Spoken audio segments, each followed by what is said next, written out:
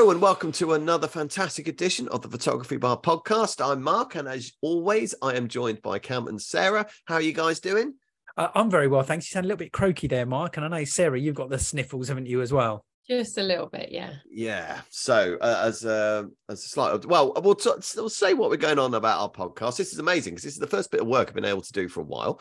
Actually talking to people as well is quite a novelty. But yes, so on this podcast, before I got the dreaded lurgy, me and Sarah did a bit of Canon reviewing. So that will be coming on a little bit later. But I just thought I'd have a quick chat about the situation. It's been about a year now, I think, since we've had to worry about lockdowns, and was it a year and a half, something along those lines now, since we've had to worry about lockdowns and all that kind of stuff. Actually, it might be 2 years now. You know, and it was very much the case at the time that when you got COVID, you couldn't go out and all this kind of stuff. This is the third time I've contracted COVID.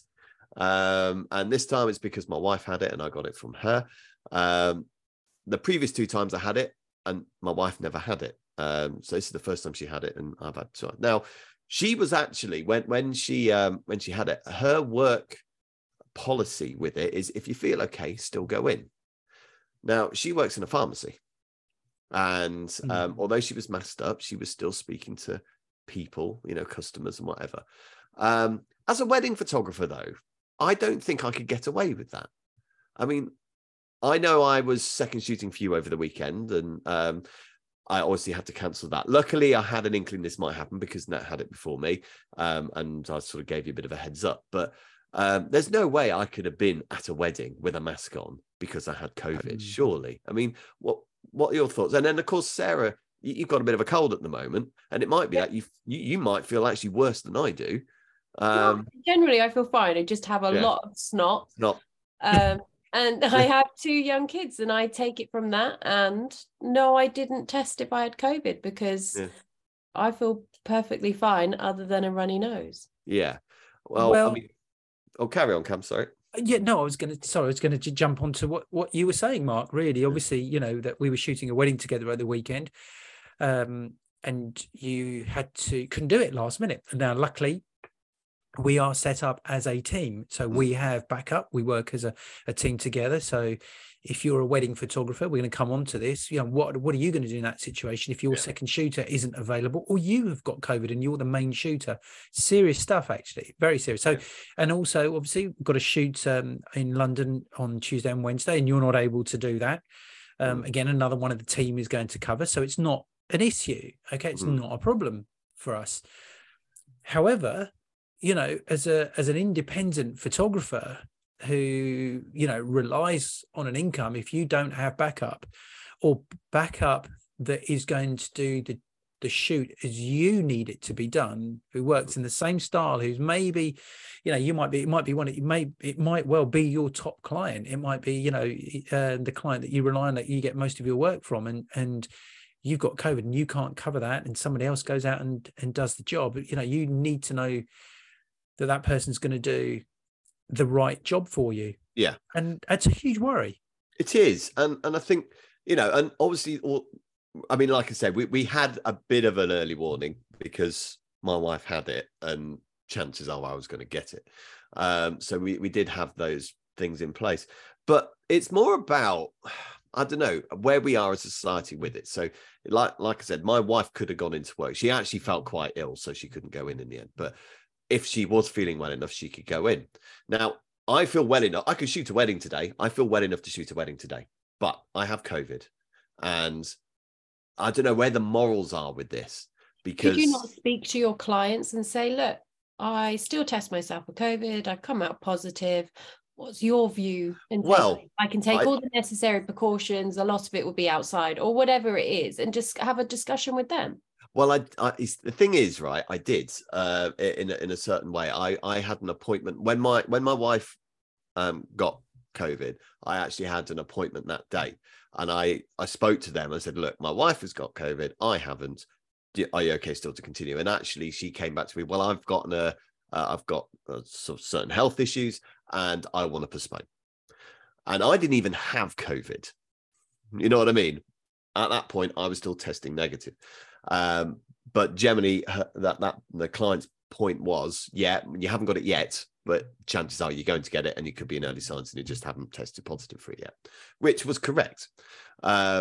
So I think if I just had the flu, I was feeling a bit, unwell, I don't think anyone would mind. But we don't test ourselves for flu, do we? We don't kind of go, no. I've definitely got flu because I've done a little test. Yeah. So, but even if you did, would people mind you still working? COVID has this special thing at the moment because obviously the lockdowns. Yeah, because it's new.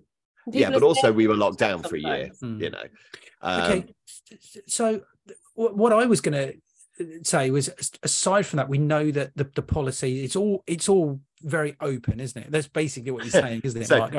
This is what it says, right? Because I looked it up, and this is what it says on the government website.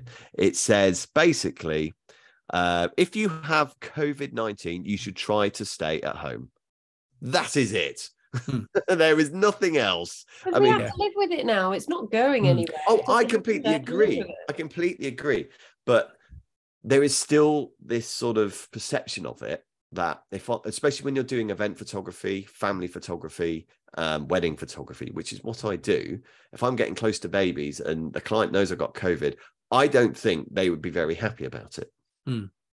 Okay, so this is what I think that should happen. Okay, aside from everything, morally, yes. Okay, if you test positive, yes, the right thing to do is to stay in, because the thing is, I would have been sitting with you in a car, and then obviously going to the societies, which I've got my mother-in-law, my mum, they're both elderly. It was Mother's Day yesterday. I saw both of them. Okay, and the greater picture when you think about that. Okay, now let's move this right as actually working photographers and videographers here. Okay, so the first thing that everyone should be doing right now, right after listening to this podcast, is saying, right, I've got work booked in. Okay, these are the shoots that I've got booked in, or this is the potential work. This is times that I should be getting work. Is to go through your list of contacts, professional contacts of photographers. Now, some of you are going to be thinking, I haven't got any. I don't really know anyone. I work on my own. I'm an independent. I don't really know anyone. If I may, though, Cam, that's only half the problem, because obviously we did that for obviously my second shooting for you. So I worked for you. I'd have my own weddings as well, which I've sorted some people to take over for me. But it's cost me money. So I've had to employ an extra photographer for a wedding to cover, which I was going to do. Yeah. Okay, so that's cost me an extra, £300 or whatever it is for that day. I was also down to do second shooting for you, which I can no longer do. I've actually lost out on money there. Exactly. Your clients are fine, your business is fine, and that's good. There's no, but I've actually lost out. I probably lost about $2,000 because of this COVID thing already in about a week and a half. But if I just had a really bad cold and feeling a lot worse than I feel now, I'd have been able to have done all of that and not had that money taken away.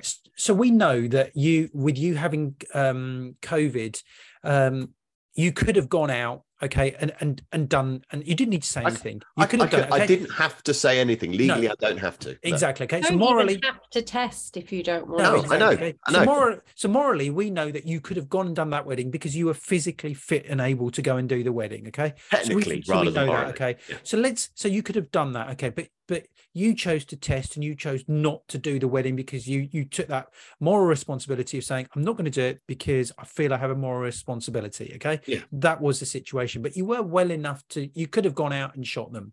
I think maybe not on that Saturday. I mean, I was feeling pretty ropey on the Saturday, to be fair.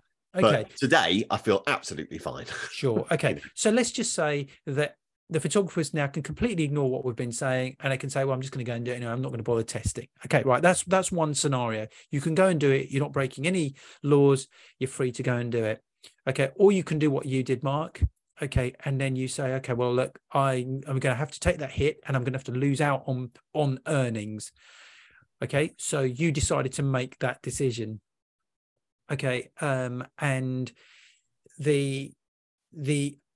I suppose then the other scenario is that you get somebody, if you're the business owner, okay, you need to find somebody to cover for either yourself or that other person. Now, yes, in some cases it is going to cost the business owner more. But hey, that is business in general. Yeah, okay? yeah. You know, you're going to be paying, you know, and you're going to be, some jobs are, you don't make any money on them. Some jobs you make a little bit, and some job you think, wow, that was really worth doing. So as a business owner, yeah, you take those hits, you know, that's absolutely fine. But my main thing is making sure that everybody out there that's listening to this, who is a working photographer, actually has adequate cover in place, has a number of people that they can call on in case they get COVID. And it's not just COVID, it could be any emergency, it could be any reason, right, that where you can't do a shoot, okay, for whatever reason it is, an emergency comes up and you can't do it. Now you can lose a client just by, you know, you might have been your client's preferred photographer for 10 years, but somebody else goes in and does the shoot. Let's just say you say to your client, I'm sorry, I can't do the job, I've got COVID, or I'm unwell, I'm not going to do the job. You leave it to that client to find another photographer themselves. They find somebody and they think, wow, that photographer was really good, we're going to use this person from now on. You potentially lost that client. Yeah, no, I get that, but not every photographer is in that position. No, a lot of photographers are basically jobbing photographers, aren't they? And that won't help them at all. No. Or you're the photographer, say, look, I'm not well, I can't do the job, or an emergency's come up. Don't worry, there's a photographer that's going to be there, that you have sorted somebody who's going to do a really good job for you. Absolutely. And it's going to represent your business away. Represent you really well. The client still invoices you. You're just another, they've got a photographer, you know, but they're going to come back to you. So it's hugely important. I can't emphasize how important it is for every single one of you that's listening out there, is that you need to start trawling through contacts. And if you don't have any contacts, start making contacts, because here's one thing that I don't think that you should do. And I've fallen foul of this. I fell foul of this during COVID, is to find somebody on Facebook. Cover something for you. Okay. I won't get into why and what happened, everything, but it was just one of those things, right? It wasn't huge important, but it was just one of those things. But do not go on to a social media group and think that you're going to find a photographer. You will find a photographer very, very easy. You could go on and find a photographer to cover your shoot for you within less than 60 seconds. But if you don't know who that photographer is, no matter what their bio is, no matter what their website looks like, no matter whatever it is, you don't know that photographer. And really, is that photographer's work that you're seeing online really that photographer? And can that photographer cope with the shoot that you're actually doing? Well, this is where things like that Society's show that you guys went to last week, it's so important, because you do meet people. And I find, like you say, if you meet someone on social media, they can say anything, they can be anybody you don't know. When you meet people at these shows, you get the cut of their jibe, don't you? Basically, you understand. You know, I'm pretty good, or this guy's a chancer, or this guy's actually really good, or girl, whichever. And guys means everybody. Guys means everybody. Yeah, we said that. I know some people don't, but anyway. But yeah, so that is definitely important. A question for you guys, though: when do you think that the COVID thing will not be an issue? So, if I got COVID this time next year, would I still be going through this? How long is it going to be before? It's down to the individual, because me personally, I'd come sit in a room with you and it wouldn't bother me. Yeah. I don't have a concern over it, but I don't have pre-existing health conditions or anything like that. I'm pretty confident that I would be okay. Would you be happy? Me talking for me, not other people, obviously.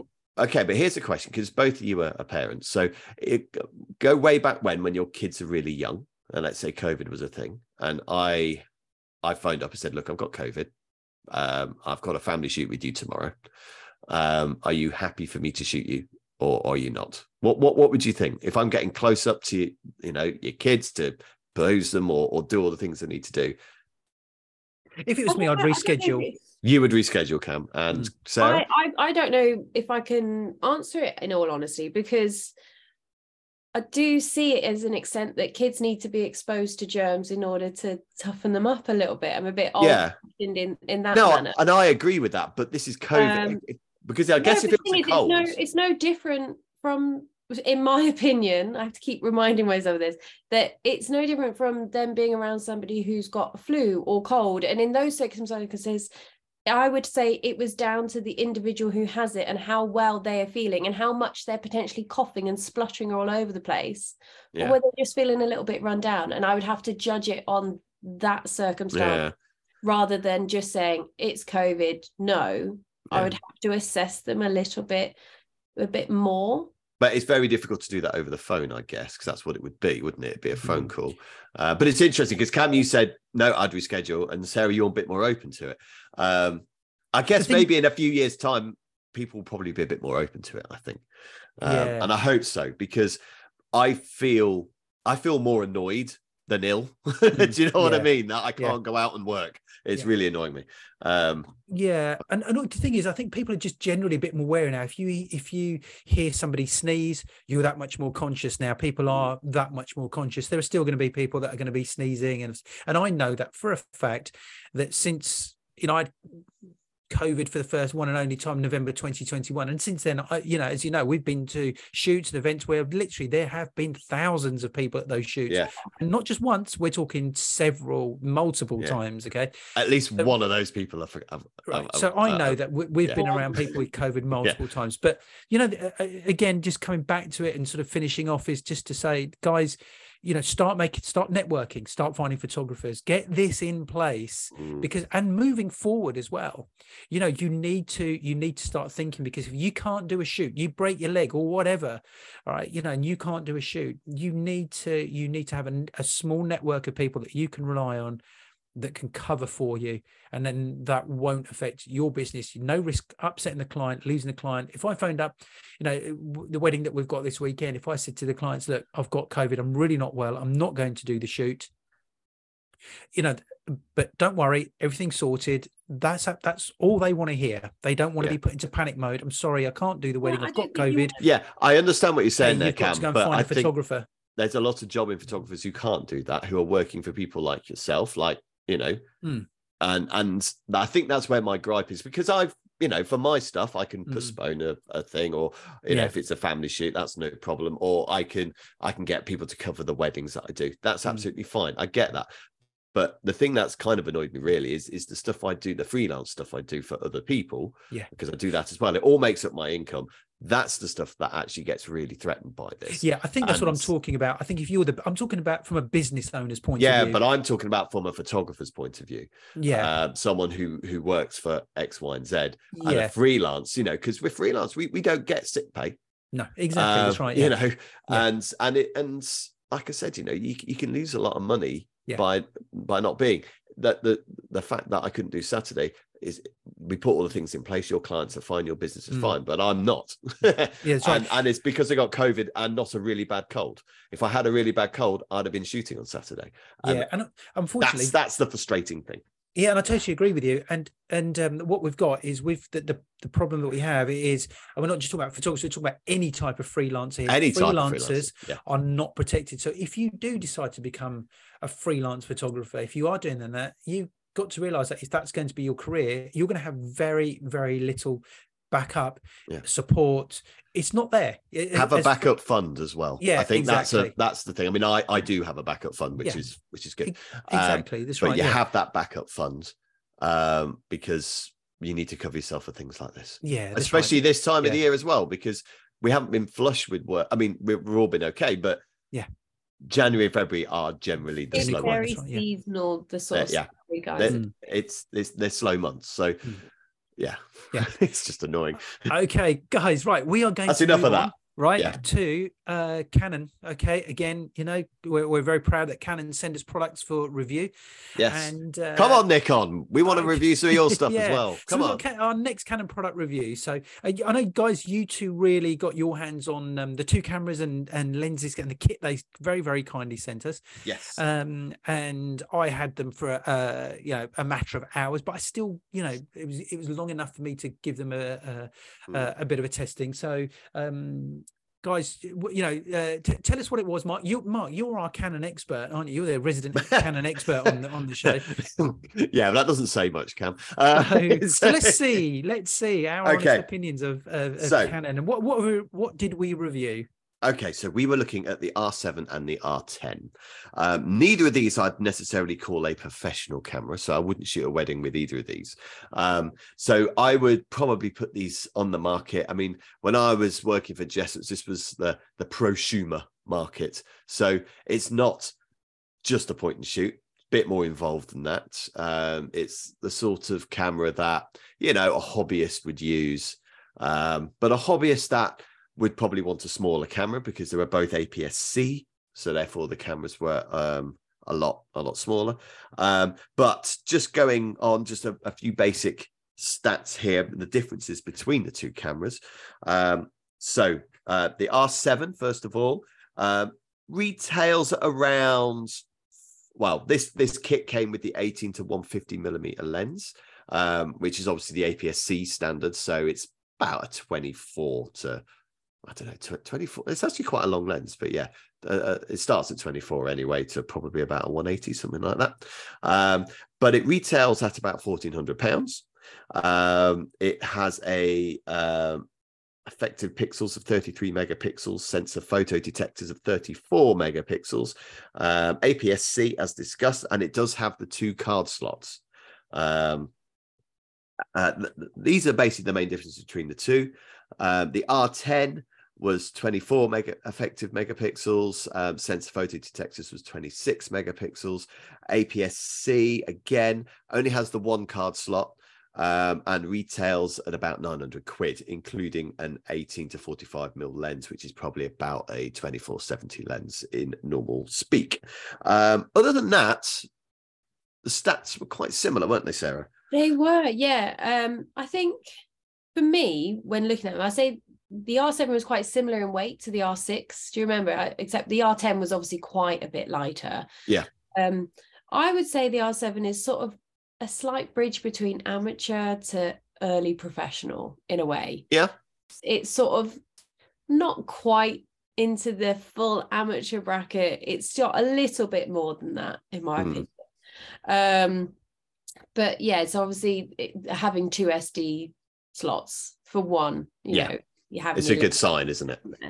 I think that the thing that was interesting to me is the filters that he actually has on the camera. I did find this a little bit odd. So because obviously we've had this discussion about sort of the thing you want to see on your camera that is on your phone. Yes, we did speak about this, didn't we? So, it has, what is it? It was toy camera setting, fisheye, grainy, water painting, all of these things, which I found really strange to have on there, because would you not just do that in post-production if you really wanted it, or use a fisheye lens? Well, I suppose we can't have it both ways. We're asking these things like from phone to camera, and then they put it on, and then we say, well, we'd do that in post-production. We probably would, because we're pros, but maybe the general public wouldn't, and they just want to play about with it. I don't know. Yeah, there was those other settings as well, though. So it had child mode and then sports mode. Well, yeah, sports mode is a regular thing. On the thing. 2 was exactly the same. So yeah, we didn't really see much difference in those particular modes, should we say. But there was a definite difference in the vibrancy of colours between the 2. Yes, there was, wasn't there? I mean, the R7 did perform a little better than the R10 in a lot of these things. Also, I thought with the higher ISOs, I think the R7 was a little bit better, but not by much. And that was probably to be expected, because they're both APS-Cs, aren't they? I think that the one time, there was 2 things, should we say, actually. So the R7 has the sensor cover shut down when you turn the camera off. Yes, it does. Which is a lovely bonus. It protects it that little bit when you're changing lenses. The R10 didn't have that. No. And then the other thing, the batteries are different. They had different types of batteries. So the R10 battery is different shape altogether, doesn't last quite as long. So the R10 is working on an IP-E17. It's got about an hour and a half battery life.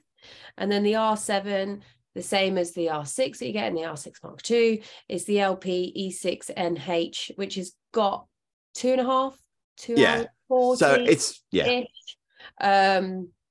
so there's a slight differences on how long it's going to work and does. And you can see just from the battery size itself, the R10's battery was smaller, squarer, evidently already got less power in it.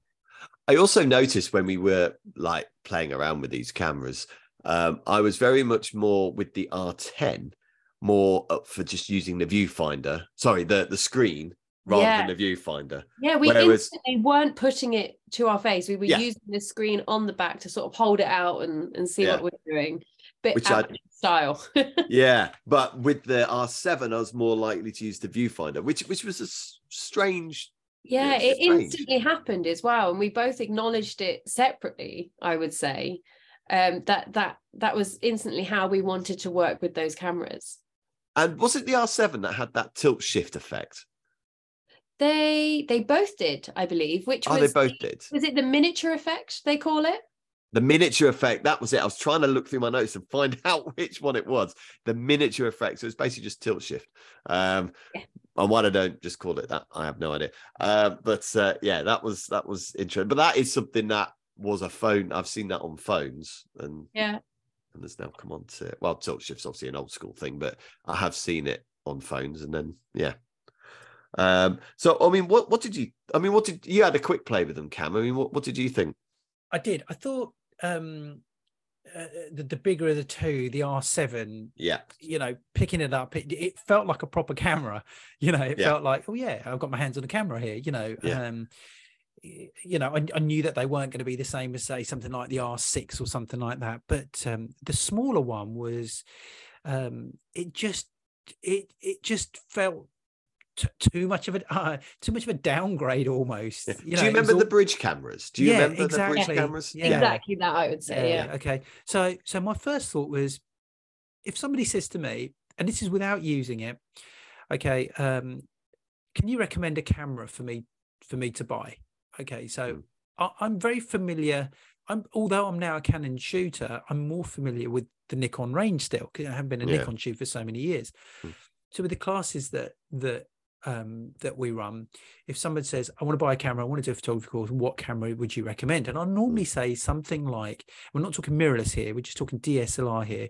I'll say something like the Nikon D1300, something like that, whatever their current one is. It used to be the 3200, 3300. I'm not sure what the current one is. Okay. Remind me, what's the sensor size on that? That is that's not full frame. That's it's APS-C. It is. Yeah. Okay. Now, with that camera, it's a really good camera to learn from. So when I opened up the box and saw these two cameras, I thought, okay, right. So let me turn this on. Am I going to recommend this to? Because certainly the smaller one of the two, the R10. Okay. I thought, okay, so is this something that I would recommend to somebody to buy who wants to start out doing photography? And certainly when you hold it, not necessarily, because it felt too small. It just felt too sort of bridge camera, point and shoot type of thing. Just to tell our clients, just in case people aren't sure what a bridge camera is, I don't even know if they still make them, but basically you had, when I was working for Jessers, which was sort of late 90s, early noughties, you would have like your point and shoots, like your digital Ixus and all that kind of stuff. And then you had obviously the DSLRs, and then you had this thing called a bridge camera, which was basically a bigger version of a point and shoot, but it had a really long lens on it. Some of them lenses. Not always with the bridge. Oh, okay. Yeah, not always. Some you could. I think some of them had like lens adapters. I think it was the PowerShot G range. You could put like a telephoto adapter on top of the lens and things like that. But generally, you couldn't change the lenses, which is the main difference between the R10 and what the bridge cameras used to be.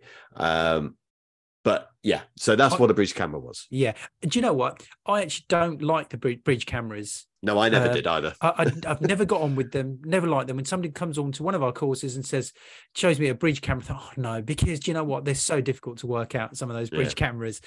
Now, so jumping on to, going back to the R10, I think it's, what did it retail again at, Mark? The R10 was about 900 quid, I think. Yeah, okay. 899 generally. Okay, so that body only or with the lens? That's with the lens. So if somebody had given me the... no, beg your pardon. No, it's an extra 100 quid with the lens. Okay, so the images I shot from it, which is really what it comes down to, okay, I was very happy with. Colour looked good, seemed to work quickly enough. The thing is, it doesn't focus, but I'm so used to using more of a pro level camera, so you immediately expect that instant focusing, you know, and so you've got to accept it for what it is. And there was a strange like if you wanted to change your eye focus, you had to use like this box. Right, and now then I didn't go over the eye. Right, Did you know? okay. Whereas So with the R7, you could focus. flick it like you can with the R6. Yeah. So with that, I thought to myself, does it warrant that price bracket? I wasn't sure, but I was basing that on the way that the camera actually felt. The images that were shot I was perfectly happy with. And again, as I said, that's what it comes down to. Yeah. Now, you know, if you're going to give it to somebody starting out in photography, they'll probably be very happy with it. It's small, it's light, fits in a bag, all of those things. So it's got lots of pros. Now, the R7, on the other hand, you know, I felt that, yes, it feels like a bulky camera for what it is. It's not full frame. Okay. So it doesn't feel like one of the R6 or something. So you take it for what it is. Now, I think that's a really good camera for those people who don't want to go to full frame, don't have the budget to go full frame, don't want to go into all that. I think the R7 could be the camera that hits it just right, because it has that bit of bulk. It's got everything that you need. It's, you know, I was trying to shoot very quickly with it, and it seemed to trying to work very quickly with it. It seemed to handle things in low light very well. And as I said, I only had it for a matter of hours, really.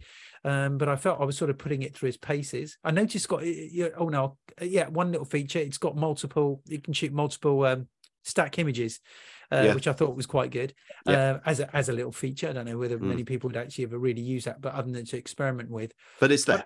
But I just felt that it looks to be like a good all-round camera for people that want to spend a decent amount on a camera, but don't feel that they have the experience or the knowledge or the need to really spend the money for full frame. Really, that's where I'm at with it. And I think Canon have got that one right. I really do feel that they've got the R7 pitched just right. Yeah, I would agree. I mean, I think the R6 body only is, well, it depends if there's an offer on, but let's say for argument's sake, it's about 2.3. Yeah, I think it's around that area. It could be 2.5. I got it for 2, but that was because it was on a deal. And this is for the body only. It's 13.49 for the R7. So there is a marked difference in price there. And in fact, I got my prices wrong earlier. It's actually 1,700 with the lens. And do you know what? But I think that's a lot of money to spend, just generally, for most people that are looking at your. But it's quite a lens, though. It's an 18 to 150 mil. Yeah, that's right. It's quite a big range there. Yeah, that's right. But I think people that are thinking of who's going to buy? Who's it aimed at? Okay, I think it's aimed for people that want. It's not aimed at us. No. However, saying that though, Mark, could it make a useful backup? Could it make a useful backup in an emergency? Okay, right. Not for me. Still stick with the DSLR. Yeah, not for me. Hit MPB site and pick one up secondhand. I think because it's not full frame. I think that's the reason why I'd be hesitant at that. But like I said, it's not for us. This is the sort of camera I could imagine my dad taking on holiday with him. Either one of them, actually. It's that sort of camera, which it's a great camera for people who just want to take that little bit more interest in it, because there's no reason, it's what 13.49 for the body on the R7. I mean, there's no reason why you couldn't buy an RF, a really good RF lens on for it, or an L lens, something like that. Actually, that's a really good point, because that's a really good way, because the lens matters. It's all about the glass, as they say. They do. All right, it's about the glass. Now, once you've really got your head around the camera and you know how to use it, you could really maximize that by spending more on a really good quality lens. But I think I like that. The R10, it shoots perfectly good images. I think it is a lot of money to spend for what it is. I think it is. I think if it was a couple of £100 less, I think it's purely because it's that mirrorless aspect, isn't it? Yeah. That's you're paying for the technology side of it, but not necessarily how it works. Yeah, that's right. Yeah, but regardless which one you get, it's Canon. They're both well-made cameras. It's really good to jump into that mirrorless. It's a good step into the mirrorless market as well. You know, if you're a hobbyist, if you're looking to buy your first camera because you want to take it seriously, you know, I think the R7 could be really good. The R10, I'm not so sure on if you really want to start taking things professionally. No, not at all. Well, I'd say that with the R7 as well. Yeah, that's right. Yeah, but a good travel camera. You know, if you're really not fussed, you know, I think one of actually where the R10 would be useful is if you are a photographer and you really know your cameras well. You're a working professional, okay, and you wanted a camera that you weren't bothered whether it got bashed a little bit or whatever, but you wanted something really small, but up more, a much higher spec than say a phone or something. You're going to go on holiday. And you weren't fussed if it got scuff marks, shall we say, and that type of thing. You weren't going to be overly precious with it, not bashed about, little scuff marks and things. You want a camera, you want to go on holiday, you want to take some half decent pictures, just unlike the R10 would probably fit the bill for that, you know. So, but and it was almost a pancake lens on there. It wasn't it? That's right. Yes, almost a real narrow lens. And I'm sure do you remember, Sarah? We were trying to turn it on. We couldn't realize why it wasn't switching on, and we had to flick the lens round for it to. Yes, yeah. So it had like this extra. Maybe that's because it doesn't have the sensor cover, or maybe I don't know.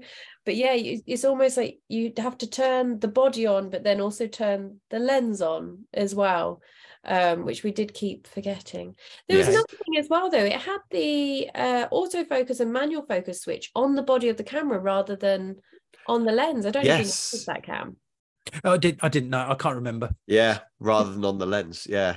So it was almost like, how Nikon do it, you know, when they have the switch actually on the body. Yeah, it was just that one little thing. And I was like, oh, because I'm so used to it, you know, Canon cameras, it's on the lens. Yeah. Trying to search for it. I was like, why is it? Which would suggest to me it's not a USM lens, maybe. And maybe that means you can't put the other lenses on there. Yeah, the maybe, RF lenses. Yeah. Maybe. I don't know that. We didn't test it. But that's right. Yeah.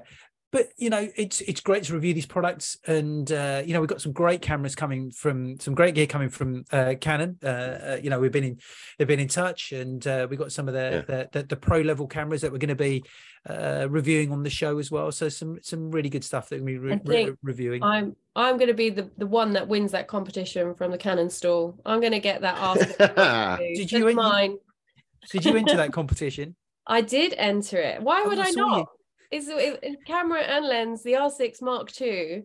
You got to be in it to win it, right? You should have entered it for me. You should have told me about that. And just exactly. Sorry, I was too excited for myself. Yeah, you're afraid that I would win. Yeah, that's right. Yeah, good stuff. Always worth entering a competition, don't you think, Sarah? It is definitely. Which leads in, does it not? It's very nicely. Very nicely. It does, because we have a competition. We have a competition. We have teamed up with the gadgetbag.co.uk, and we are going to be offering, we're up for grabs, are 5 prizes of £100 worth of Newell products. And you're going to be saying, Newell, what do Newell do? Well, Newell they do Canon battery grips, they do Nikon battery grips, Sony battery grips, they do camera bags, they do camera remotes, they do batteries, they do LED lighting, they do ring lights. Were those the batteries that had the USB connection straight in, so you just charge it? Yes, those guys. Yes, exactly. I like the idea of those batteries. So we've got chargers, we've got power kits. Okay, now there are £100 worth of prizes, and it's 5 prizes up for grabs. Okay, so that's cool. That is cool. Okay, now we are very pleased that we've got Paul Genge from the gadgetbag.co.uk, who's going to have a chat about what Gadget Bag do, because there's some really cracking stuff that it doesn't matter what camera brand that you use, their products will work with as third party with every camera brand. Okay, so we're going to have a chat with Paul at Phototech. Okay, so Paul, thank you very much for joining us. We've got Paul from the Gadget Bag, from gadgetbag.co.uk, and we've got a fantastic competition coming up. But Paul, before we do, tell us what Gadget Bag do, because I think this is going to be of interest to all photographers and all videographers out there. Yeah, so thank you, Cam. The Gadget Bag is our own website for sales of the products that Phototech imports. So it's just gone live. It's on a new little shopping platform, and we're just building a TikTok shop for it as well. We sell the Newell brand primarily, which is the range of batteries and chargers and what have you, which is where we got chatting that time at the photography show last year. We did. Yeah, we did. So Newell is a brand of chargers, batteries, LED lighting, camera grips, all manner of different things, remote controls and what have you. The biggest brand that we look after. There's also spuds, lens cloths and various things that we also take care of here. And we're just about adding Vanguard tripods and bags and what have you as well. Ah, cool. So it's all going on. We're very busy at the minute. Yeah, well, that's good, isn't it? Busy is good. Yeah, yes. It's always good to see. It's always good to see a retailer like this. Actually, it's somebody new coming on. Actually, I like the name. I like Gadget Bag. We always talk about.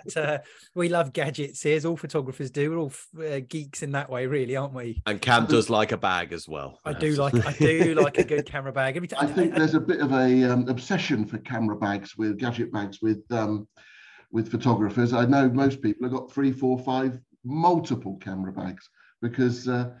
No one of them is ever perfect for every job and the amount of kit you need to carry. I know, because we were at the Society show and recently, and in fact, there were so few bags there actually, which I was really disappointed in. I was looking at a couple. I just wanted them to work, but it's probably for the best, Cam. Yeah, you don't need another bag. I know, that's right. Yeah, well, I have got a shoot in London the next couple of days, and I've actually taken all my stuff out and put it into another bag. Yeah, everything in there. Thinking, I should have bought.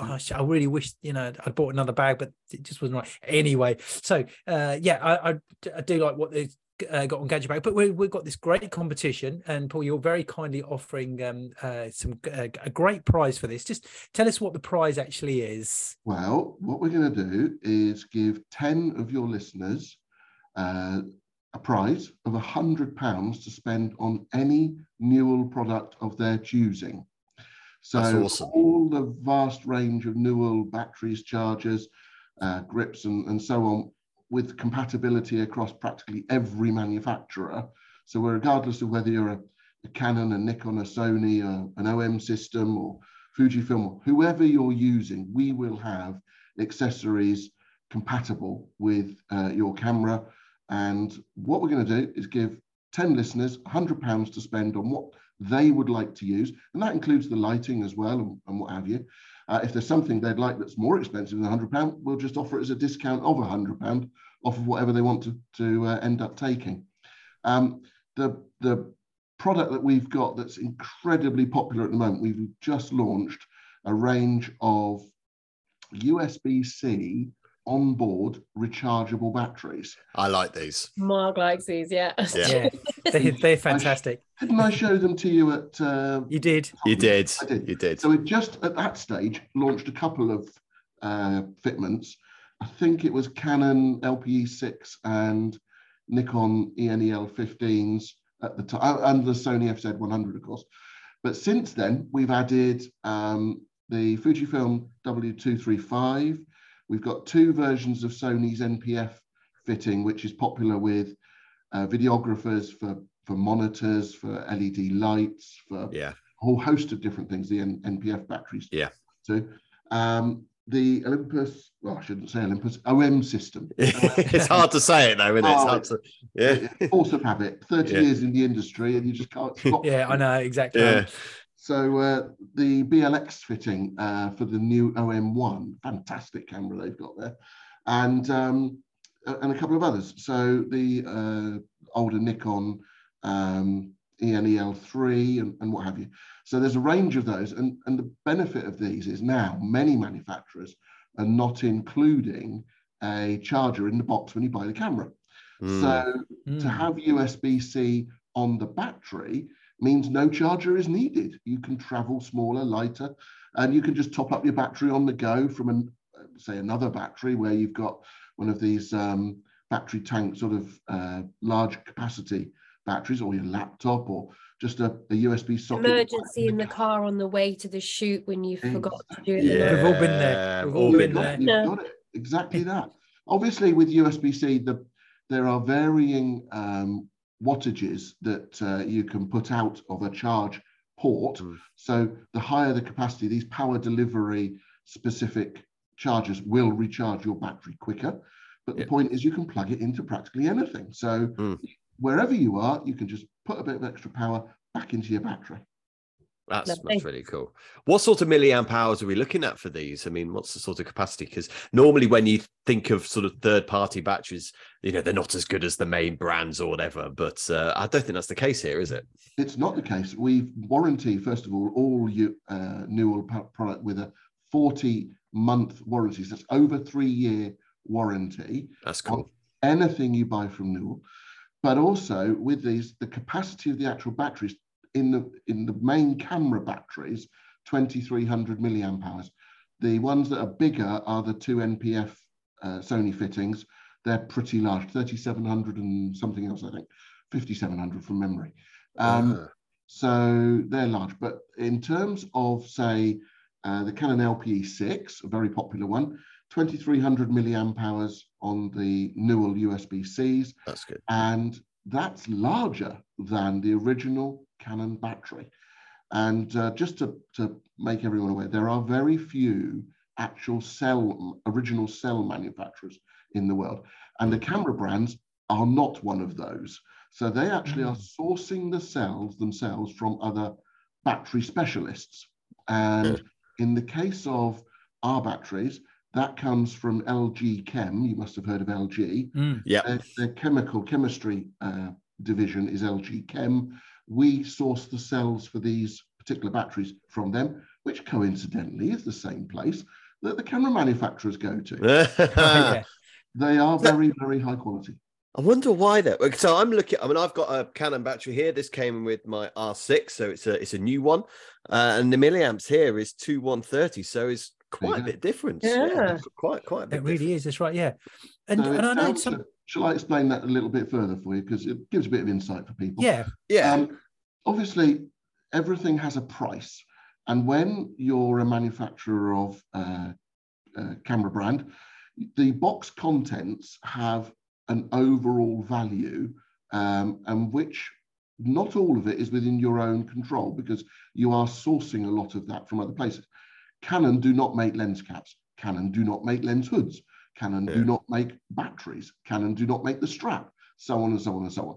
So, and I can tell you all this because for those that might recognize my name, 30 years in the industry, including launching Sony Alpha and working at Red and various places. So some people will have known me prior to my having my own businesses. We know at Sony the box value of all of its various contents has to reach a certain price point to be able to be profitable. And so all the manufacturers work to a price point. The batteries being sourced, if you want continuity of supply, you want vast numbers of them regularly, constantly, and you can't afford to be without them, then you buy in what is a mid-range product, which gives you the price point and the continuity of supply. When you're working for a premium product like we are with Newell, we can source fewer batteries. We don't sell as many as Canon, because obviously Canon have to have not only one to every box of a new camera that they sell, but also the back supply of all the additional batteries they're going to sell on top.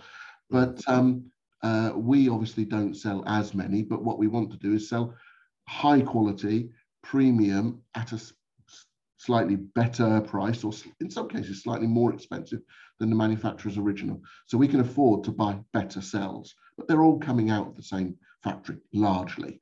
In the case of some of our broadcast batteries, the V-mount, V-lock fitting batteries, we source cells from Tesla. So we have Tesla batteries inside 2 of our top of the range V-mount battery. So Newell is a very high quality manufacturer, and that's why it's all backed by that 40-month warranty. Wow, yeah, that's really good. Really cool. Because I know I was going to say that I know that some photographers they're sometimes a bit reluctant or a bit wary of maybe third-party brands and batteries. No, I'm sticking with Canon. I'm sticking with Nikon. No, but I mean, I've always used sort of third-party ones, and there's never any issues. And something like this does sound well, it is incredibly reliable. And when we saw them and with the whole charging thing, it was like, yeah, we go. I love the charging thing. That's just so it's obvious almost. Yeah. You know, and the fact that they're all a higher capacity as well. Well, with the milliamps, they're all 23 to 2300, whether it's a Canon or the Fujifilm one or whatever. You know, that's really, really cool. Yeah. I'm glad you like that. Yeah. And what about things like, I mean, you know, like other performances, you know, how do they perform in different temperatures, that type of thing? You know, where are we at with that type of thing? Because I know a lot of people might think, well, you know, what if they get cold or going into traveling with high temperatures, that type of thing? Where are we at with things like temperature? I'm glad you asked that, Cam, because temperature range of the battery is something that people need to be aware of. The cameras now are dual purpose. You record photo and video on these devices. And the video aspect often puts a very heavy strain on the battery because it's needing that power constantly. It does. And with mirrorless cameras now also, if you're not aware, the monitor doesn't actually use as much power as the viewfinder. The viewfinder draws a lot more current out of the battery than the monitor on the back of the camera, albeit it's smaller and what have you. The reason for that is the OLED inside, the majority of them. So all of this additional power drain, we were chatting at TPS to many people coming up from Canon EOS DSLRs that they've been very happy with for a number of years. And they bought their first mirrorless R series, you know, R5, R6, R3 in some cases, whatever it might be. And they're using the same batteries that they've used quite happily on a 5D or a 6D or what have you for the last number of years. And they're finding, hang on a minute, my battery's just not lasting as long as it used to. And their mirrorless camera is consuming far more power in its operations than their older DSLR. And they're surprised by that. So they're then looking for an additional battery. Now, you're quite right about what you said a moment ago.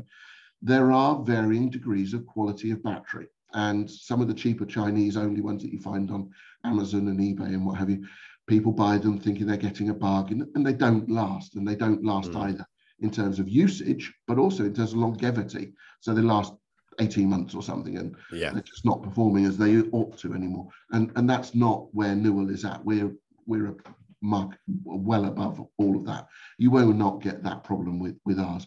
But when it comes to temperature, we've got a range of supracell batteries, we call them supracell, which operate in a wider temperature range, perfect for people doing astrophotography at night, long exposures, the camera's held open for many minutes sometimes, and you need that battery to be performing at its peak, where it's holding the camera open, the shutters open, the sensors working live. You don't want it shutting off or the power curve fluctuating. So these batteries are designed specifically to work down to minus 20 degrees. And then in video, where you're, say, Jeremy Clarkson sitting in a car talking to camera, you've got the aircon switched off because you can't have that on the audio track. And it's sitting behind glass and it's not getting any ventilation and it's recording for long periods. So it gets hot. So the other end of the range, up to plus 90 degrees on the Newell sense range. So that's an operating range of 110 degrees Celsius variance from its coldest to its hottest. So it's perfect for landscape, wildlife, where you're traveling to extreme locations of cold or hot, or astro, as I said, or video. So that's the Newell supracells. We've got those in 4 different fittings: Canon, Sony, Nikon, and Panasonic. Wow, that's really cool. I mean, my phone's packed in for being too hot sometimes, just by being in the car. So Yeah, and I can't imagine it was 90 degrees in the car. So that's really good. That's right. Yeah, well, that's an iPhone for you. Anyway. Well, I'm sure the Samsungs have a similar issue. Okay, so Paul, this fantastic prize, anyone can, there's £100 worth of any of the products that you've got on Gadget Bag up for grabs. Where do they enter this competition? Just go to the website, www.gadgetbag.co.uk. You'll see on the top of the page competitions, and then there's your logo, so people can find that. And please come and enter. There'll be 10 winners, so that's £1,000 worth of prizes overall up for grabs. It's an amazing prize. So you've got every chance of winning. Brilliant. Have you got 10 listeners? Oh, I'm sure we've got 10 listeners. It's just whether they can. Oh yeah, we'll have to just. They'll be fighting for them. They'll be fighting. I'm sure they will. That's absolutely brilliant. We're going to put some links out so people can just be able to click on the link where they see it as well. Yeah. But it is just to remind you again, it's gadgetbag.co.uk, and then just go to the tab at the top where it says competition. Click on there and enter the competition, and you'll be good to go. And hopefully you will be, you'll be able to choose £100 worth of products. And obviously, I reckon that once you see the stuff that the Gadget Bag, all the other things that they have to offer, that you'll be looking at some other things as well. And Paul, it'd be really good to get you on another show, because I'd really like to talk to you. Or maybe when we announce the winner. Yeah, that's right. Yes, that would be really good. Glad to. Absolutely. I'd like to talk to you things about like the LED lighting, the battery grips that you do for Canon, Nikon, Sony, real crucial stuff. But we'll let's keep that by for when we announce the winners, and we'll do that. So thank you so much for coming on, Paul. Oh, my pleasure. There's just one other thing I wanted to say. Of course. If there's anything people want to buy, regardless of entering the competition, there's a 15% off discount code of bar15. Hey. R15, anything you want to buy, you'll get 15% off and free shipping within the UK, and overseas we would charge for the postage because it is very expensive now. Of course. By couriers, it's crazy expensive, but so we'll charge for overseas courier, but anything in the UK is free of charge shipping with 15% off the purchase price. Okay. And the promo and the special offer promo code was, just tell us again. Bar 15. Bar 15. Okay. How good is that? Thank you, Paul. Thank you guys for listening to us again. Hopefully you've found that valuable with the Canon product reviews and Mark's COVID and what you should do in the event if you're a photographer, in all seriousness, about making sure that you've got a network of photographers that you can call up on. And of course, this brilliant competition being given to us very kindly by gadgetbag.co.uk. So do check out their website, everyone, because it is really good. And as I say, I was really impressed with those batteries when I saw them at the show. So definitely worth checking that out. Guys, thank you for listening. Keep sharing, keep liking, all the usual stuff, and we will see you on the next episode. Cheers. Bye for now.